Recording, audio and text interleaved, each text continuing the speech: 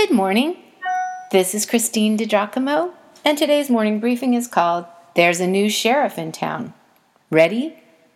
First, where have we been? What's been happening?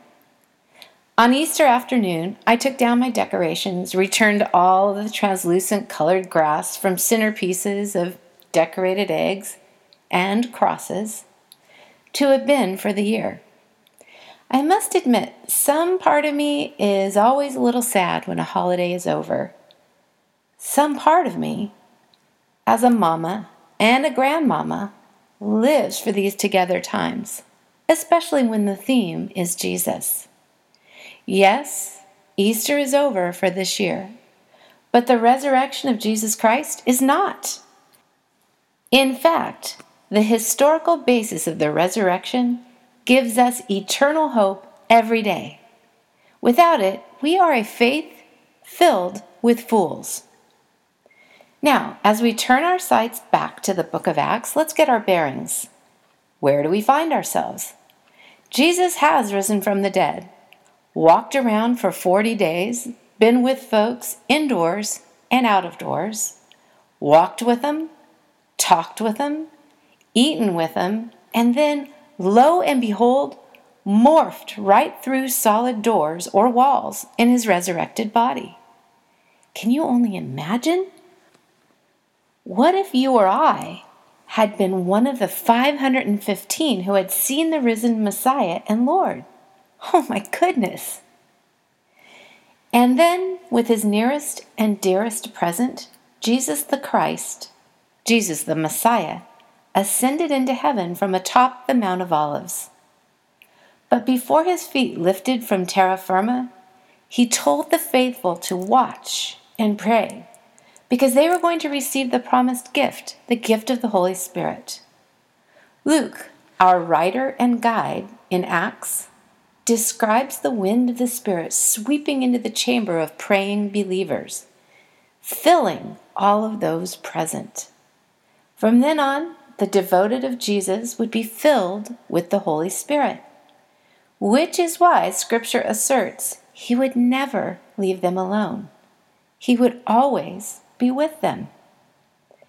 We have watched from the sidelines as Peter, one of Jesus' inner circle, one who had witnessed the transfiguration of Jesus, is radicalized.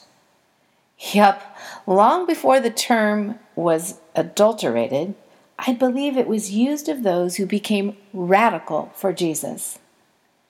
Peter was radically transformed from the one who denied his relationship with Jesus, even though Jesus had warned him. Yet Peter denied him no less than 3 times. This Peter, who, once filled with the Holy Spirit of God, preached so powerfully that more than 3,000 people came to trust Peter's, Jesus the same day. We longingly looked on as the Cheers version of the church, where everyone knows your name and they're always glad you came, developed and grew. We were there when Jewish leaders jealously stirred up others and persecution began, such that Stephen was stoned and believers were scattered.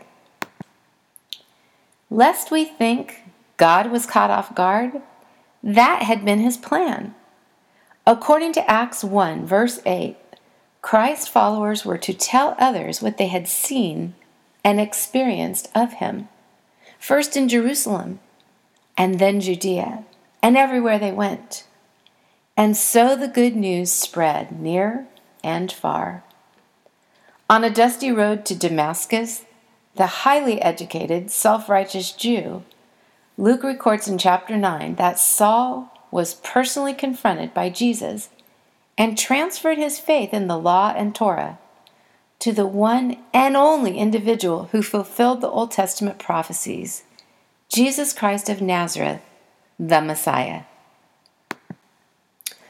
All of the early believers were Jewish, until Peter had a vision from God which opened his eyes to the truth that the gospel was for all people, Gentiles included. Numbers are increasing, truth is spreading out across the land, hundreds of miles from Jerusalem. It was at the dynamic church in Antioch of Syria that the disciples were first called Christians. King Herod tries to make a name for himself, with the Jewish leaders and the Roman officials both, by turning up the heat on the Christians in Jerusalem. He has James killed, James, that is the brother of John, and throws Peter in prison, planning to execute him as well. But the believers gather together and fervently pray for Peter's release. God answers their prayers, sends an angel to unshackle Peter and lead him out to freedom. Applause! And Herod didn't turn out too well for him. Accepting praise meant only for God.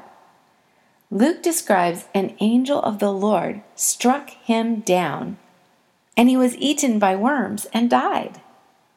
Okay, you can't make this stuff up. The Bible is definitely not boring. It captures the history of our Christian faith. And the book of Acts? Well, it is one grand adventure story. And now, a new chapter in the church begins. Rather than the focus being on Peter as teacher, evangelist, and leader, God ordains and releases another, starting in Acts chapter 13. Buckle your seatbelts, friends. This new guy, well, he changes the world forever.